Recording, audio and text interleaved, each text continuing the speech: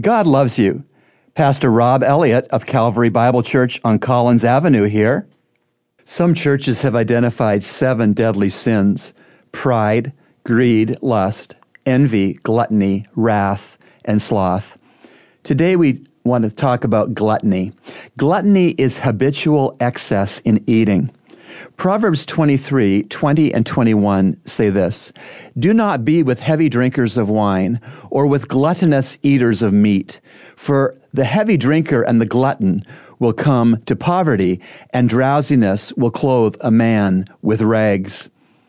Do you eat to live, or do you live to eat? Living to eat is sin.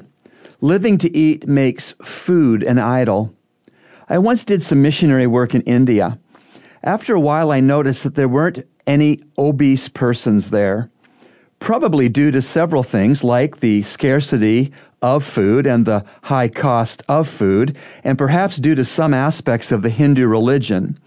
But whatever it was, the Indian people I saw were not fat.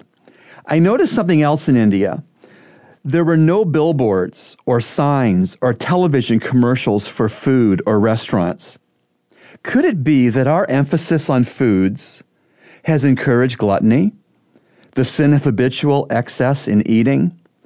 Of course, it isn't that God is against eating. He is against overeating.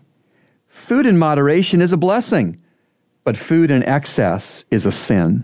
Remember, God loves you, and He's proven it with Jesus' cross.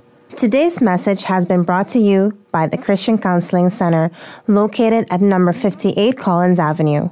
To reach the center, call us at 323-7000.